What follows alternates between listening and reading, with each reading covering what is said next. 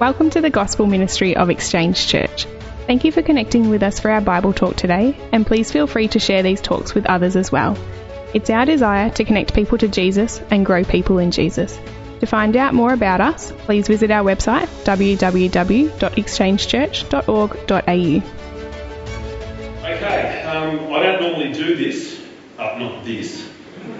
I normally do this, but I don't normally do this. I watched a bit of TV last week and I watched a show called Married at First Sight. Who's watched that? I watched a bit of it last week because it was the finale last week and it was all these supposed couples who had seen each other for the first time and the reason I watched it, I just like to see people's lives, the way they think and the way they conduct themselves. I watched the show last week with my wife. Felt incredibly sorry for those people on that TV show. I felt incredibly sorry for the people on that TV show. Looking for genuine love, looking for genuine acceptance in life, but they've got no idea what they're really looking for. They've got no real foundation on how to actually conduct what is a truly loving relationship. And they've got no meaningful way to understand what love truly is. Even on that show I saw last week, there was a bit of cheating going on behind the scenes of some of these couples. And there was guilt and shame there in the middle of the show, sort of for the whole of Australia to see. And I thought, gee, what a spectacle that was. Today we're going to meet Jesus, meeting another lady here in this story today who's guilt-ridden and a shamed person as well. But Jesus is meeting with her is going to transform her, where she will find true love, true acceptance that nothing else in this world can compare with. So if you've got your Bibles, please go to Luke chapter 7. We have been here for a few weeks going through the book of Luke. So Luke chapter 7 and go to verse 36 and we'll have it up there on the screen, but you can follow along your Bibles or your handheld device or wherever you have God's Word convenient for you today. Starting in verse 36, let's read. One of the Pharisees asked him to eat with him, and he went into the Pharisee's house and reclined at the table. And behold, a woman of the city who was a sinner, when she learned that he was reclining at the table in the Pharisee's house, brought an alabaster flask of ointment, and standing behind him at his feet, weeping, she began to wet his feet with her tears, and wiped them with the hair of her head, and kissed his feet, and anointed them with the ointment. Now when the Pharisee who had invited him saw this, he said to himself, if this man were a prophet, he would have known who and what sort of woman this is who is touching him, for she is a sinner. And Jesus answering said to him, Simon, I have something to say to you.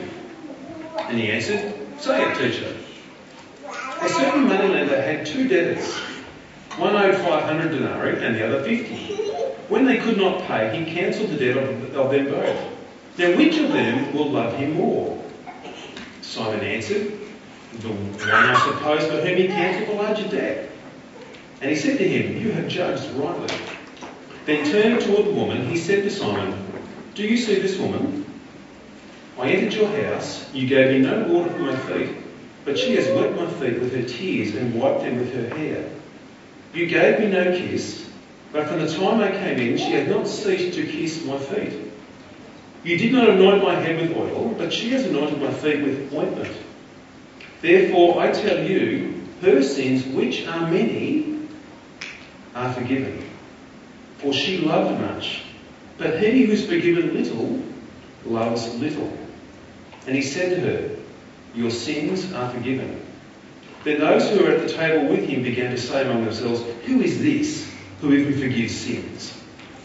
And he said to the woman, your faith has saved you. Go in peace. Lord, we thank you for this true story.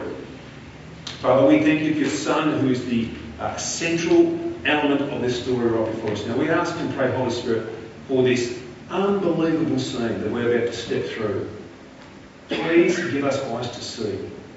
Please give us ears to hear. Please give us a heart to receive and a mind to understand the powerful truth that's being communicated here. Who Jesus is, the love and acceptance and forgiveness that he pours into our hearts and then responds with bold sacrificial worship. Please help us to see that right now as we gather under your word and in the power of your Spirit. In Jesus' name, amen.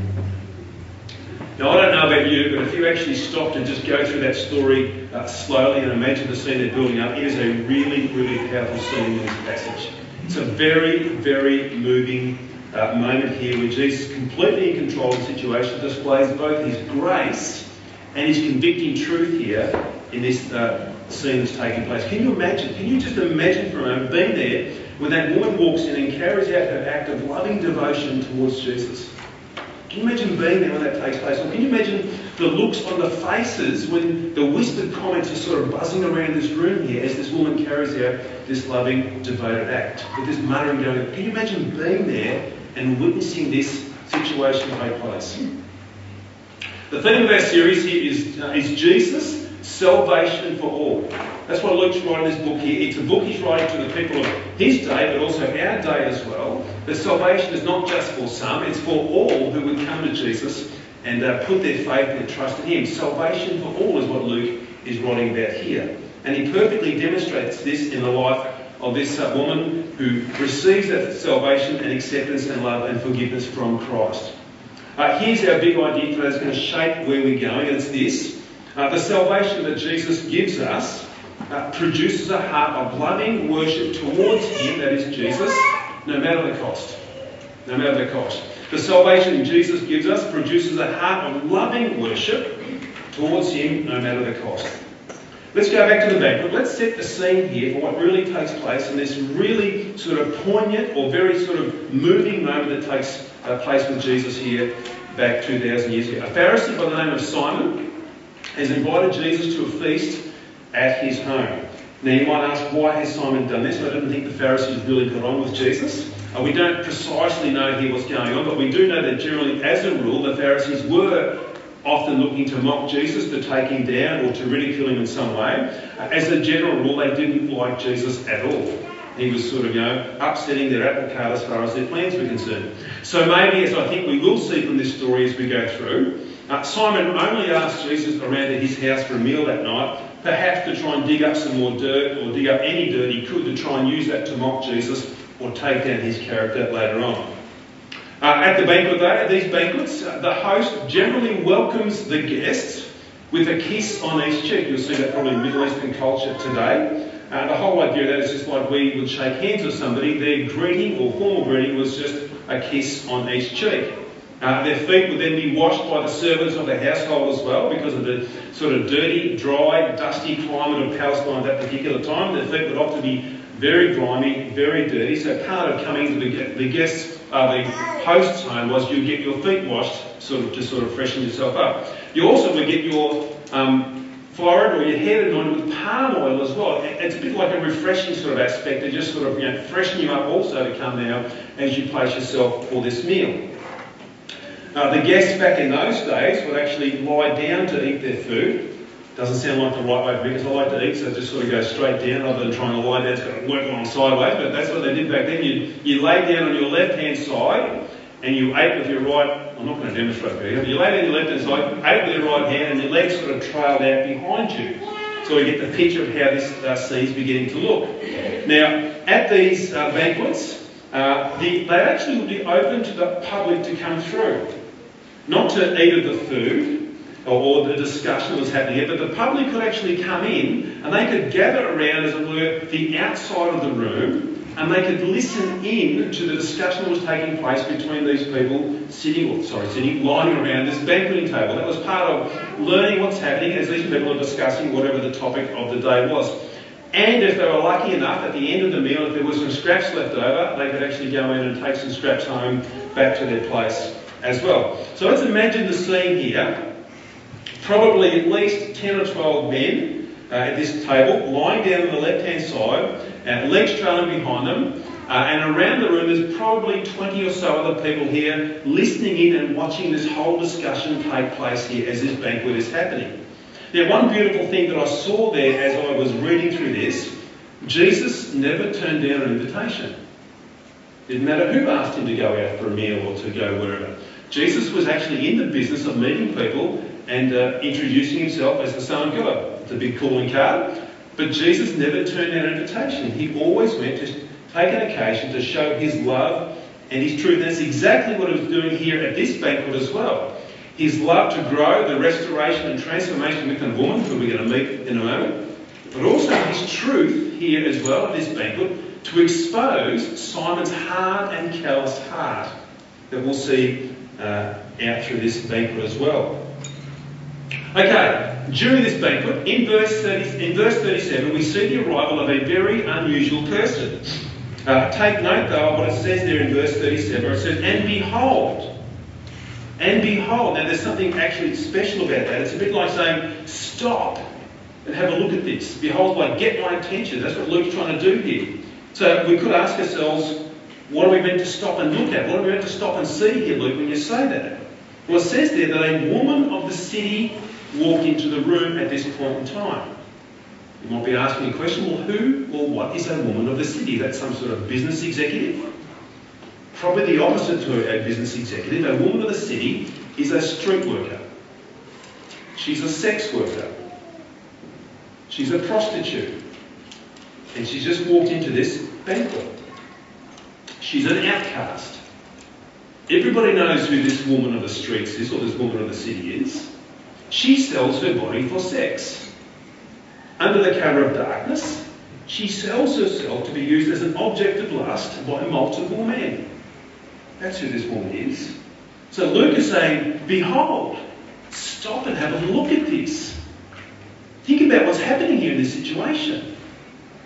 Now that may not raise too many eyebrows, perhaps from us, but particularly for Luke's readers back in the day when he first wrote this, when he wrote that and they read that, they'd be like, she went in there?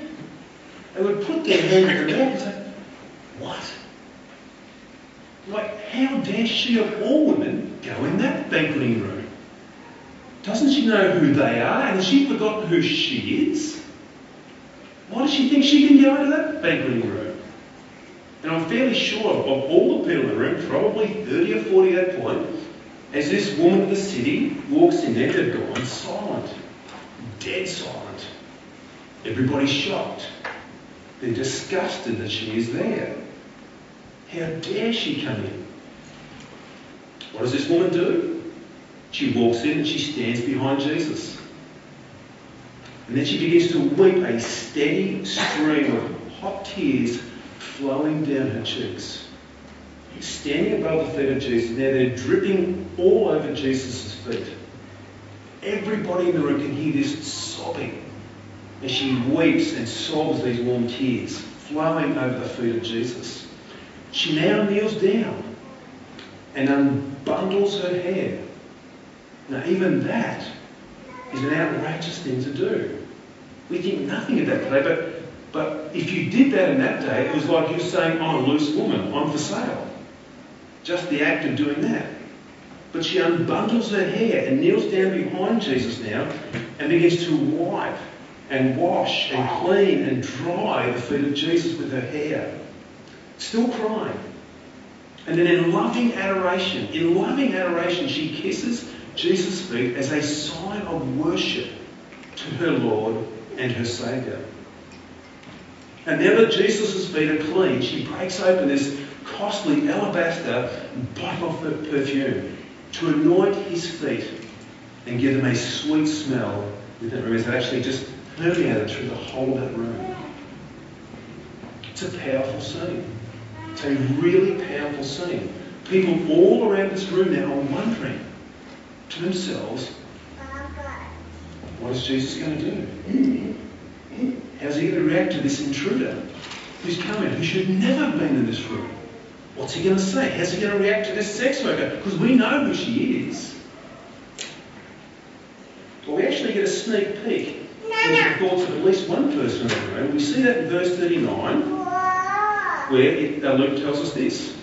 Now, when the Pharisee who had invited him saw this, that whole situation I just explained to you, he said to himself, if this man were a prophet, he would have known who and what sort of woman this is who is touching him, for she is a sinner. So what's Simon doing? He's actually muttering that himself. He's not saying it out loud, he's just, if you knew who this woman is, he's muttering this under his breath so Jesus can't hear it. He's saying this, you call yourself a prophet. You know who this woman is. she should do? She's a filthy wretch. She's only good for the gutter. She's good for nothing else. Just muttering under the breath, not making it true. In Simon's mind, this is what's happening. He's actually revealing Jesus' true colours, he thinks now, because Jesus has allowed this to take place. I've just worked it out, Jesus. Thanks. This is the dirt I've been looking for. You're a false prophet because you let this woman touch you. He thinks he's got a done deal here. Jesus has got a different story though. Actually, Jesus is revealing he's a true prophet because he reads the mind of Simon. He knows exactly what Simon's saying, even though he's muttering that very quietly under his breath. Verses 41 and 42, as he thinks about now, he's telling Simon, here's a story for you to think about. Here's a question I want to ask you, Simon. There's a story about this. There's a banker who has two debtors. One owes him 2 months' worth of wages, and the other owes him 2 years' worth of wages. Neither of these guys could pay the debt back, the 2 months or the 2 years. The banker says, okay, I'll cancel the debt for both of you. And then Jesus asks, which of those guys do you think would love the banker more? Tell me, Simon, which of those guys do you think would love the banker more? What does Simon do? He sort of grumbles out an answer. I suppose. One's a large debt. Doesn't really want to answer Jesus. I suppose, maybe the one with the larger debt. Just grumbles it out. Jesus says, yes. You're right, Simon. With every eye now fixed on Jesus in the room, he turns to the woman, but he's actually speaking to Simon as he looks at the woman. And he says this, Simon, when I came to your home as a guest, you didn't wash my feet. But this woman has washed my feet with her tears and dried them with her hair. Simon, when I come to your home, you didn't greet me with a kiss. But she has not stopped kissing my feet. Simon, when I came to your home as a guest, you didn't refresh me with some oil. But this woman has anointed my feet with perfume. You see, here's the picture, Simon. She is a sinner. A large sinner. But her sins are forgiven. And here's her gratitude, Simon. She loves much. She loves much. But you see, Simon, he who is forgiven little loves little as well. Jesus now addresses the woman for the very first time in this whole scene. He turns to her and says, woman, your sins are forgiven. Well, this sparks another round of whispering and murmuring and muttering around the room as Jesus says that. All the Pharisees lying on the left-hand side and sort of nearly choking on the food when Jesus says something like that say, who does he think he is forgiving sins? Only God does that. Who does he think he is? Jesus turns back to the woman again and says, your faith has saved you. Go in peace. It's incredibly powerful what's taking place in this situation. Like I said, if we could just be there, you could cut the atmosphere with a knife. It would be so thick with tension. It's powerful.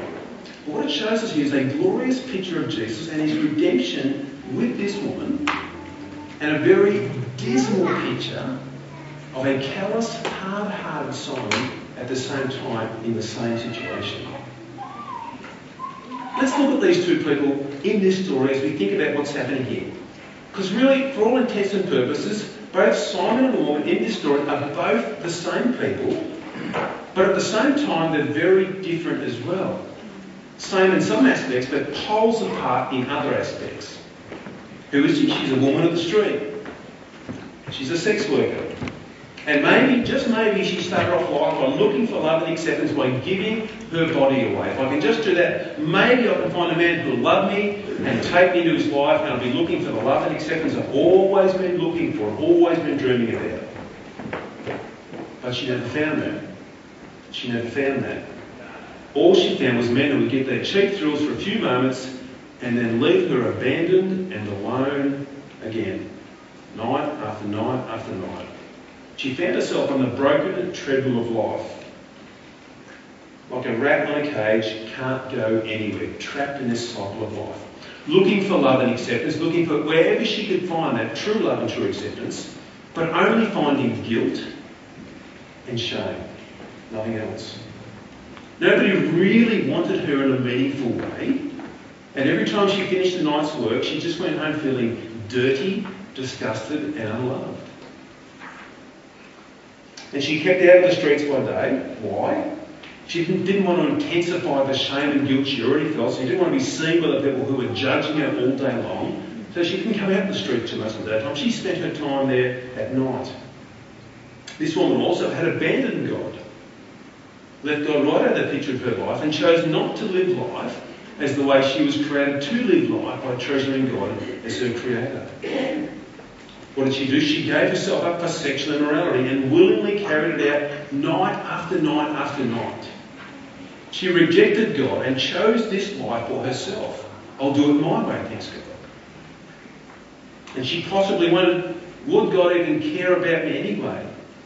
Who wants a piece of dirt like me, she may have thought. She's a sinner. No question of that. Jesus himself says the same thing about her in verse 47, where he says, therefore I tell you, her sins, which are many. Jesus wasn't painting her with a rose-coloured glass. He was saying it as it is. Her sins, which are many. That's who that woman was at this particular time. Simon's no different. Simon the Pharisee in this story, he's a broken sinner as well. We see this right through the passage.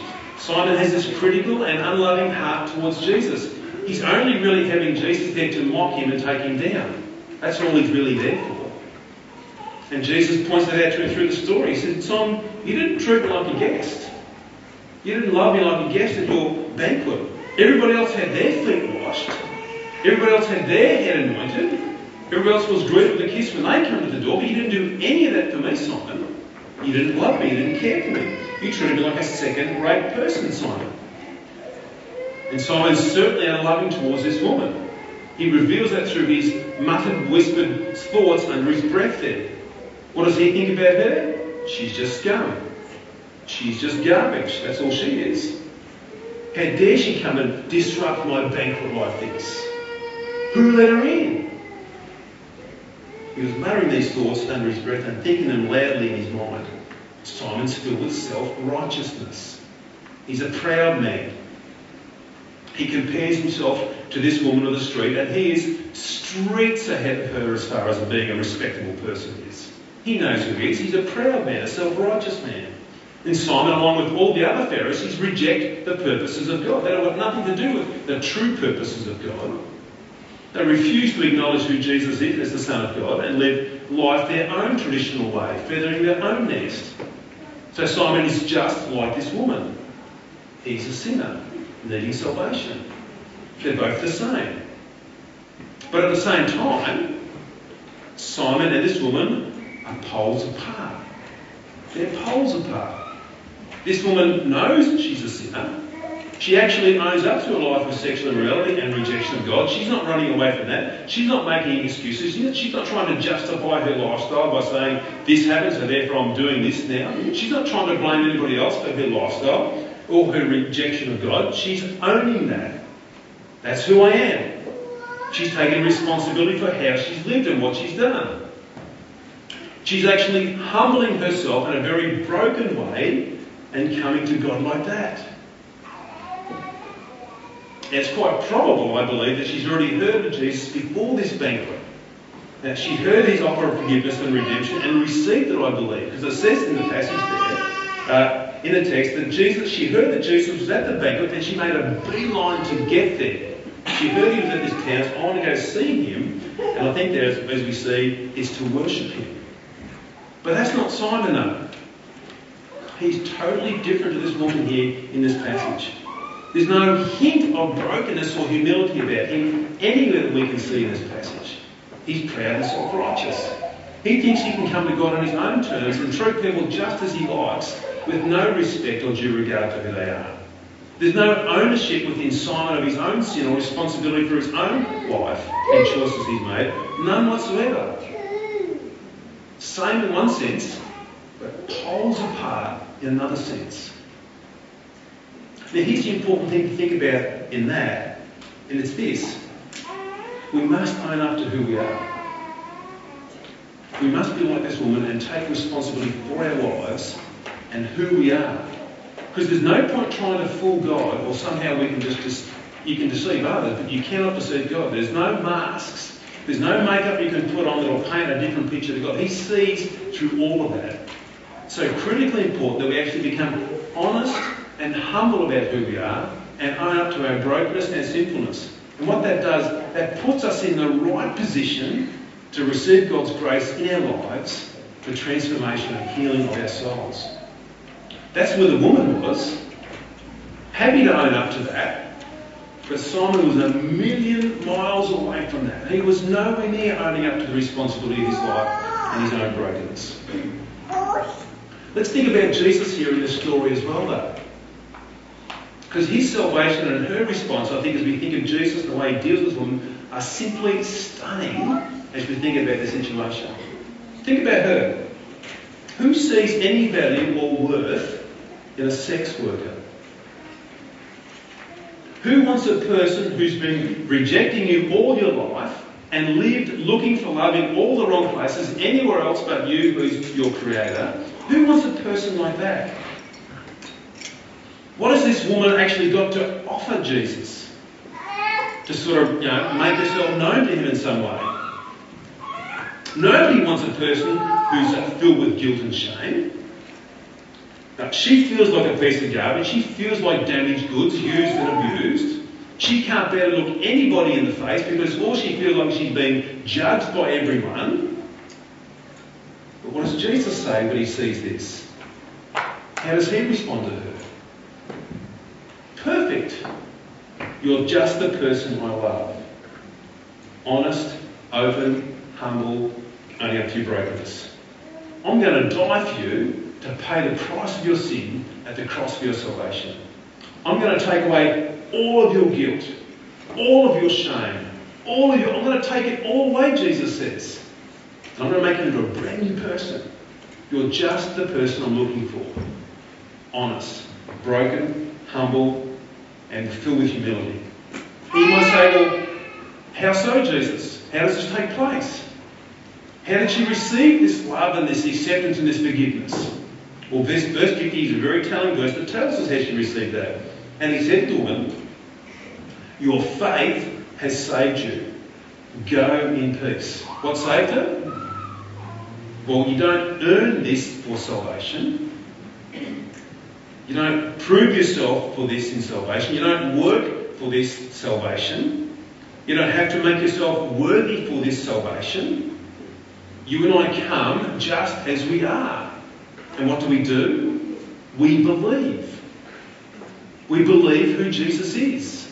We believe what Jesus has done. We believe what God has done through Jesus Christ for us on our behalf. That Jesus Christ takes that guilt and shame and condemnation and sin upon himself, and we accept that free gift of salvation. It's our faith and trust in who Christ is and what he's done. That's what saves us. That's how we receive it. This woman got that. She totally got that. She actually discovered a treasure in Christ. This woman discovered the love and belonging and acceptance she's always been looking for her entire life. She discovered it in one person, in the person of Christ. She had found this love and forgiveness that had made her whole and complete, not partial and broken, trapped on that treadmill spinning around and around and going. And she actually found the treasure of life in Christ. Now look at how she responds to this treasure in discovering that. It's amazing how she responds. This woman now, with all of her past still well and truly in the minds of everybody around about her, this woman places herself now right back in the spotlight of the judging crowd at this banquet. They're all still judging her. They're all still shaming her. She can read their minds. She knows that she's still getting the looks and the stares. She's hearing the hissing and the snarling and the mocking and the shameful words as she walks through, as people are sort of pointing at her and doing all these things. But she hears Jesus is in town. She hears that Jesus is at Simon the Pharisee's house. What does she want to do? She wants to show her love and devotion to such a glorious, loving Saviour. She's willing to go through anything, the looks, the stares, the judgment. Once again, she's willing to go through anything to show this devotion to Jesus. What's she do? She summons up her courage and she walks through those streets and boldly comes into this banqueting room in front of all these people who are judging her. Why does she want to do that? She wants to show her love for Christ. She walks in there, she takes her treasured bottle of alabaster perfume and then breaks it open and pours it all over Jesus' feet. She's discovered a treasure. She's discovered the healing for her soul. She discovered what Jesus would say, the kingdom of heaven is like a treasure hidden in a field. And then with joy, she goes and sells all that she has to have that treasure. That's the treasure this woman has discovered and found in Christ, which she's always been looking for.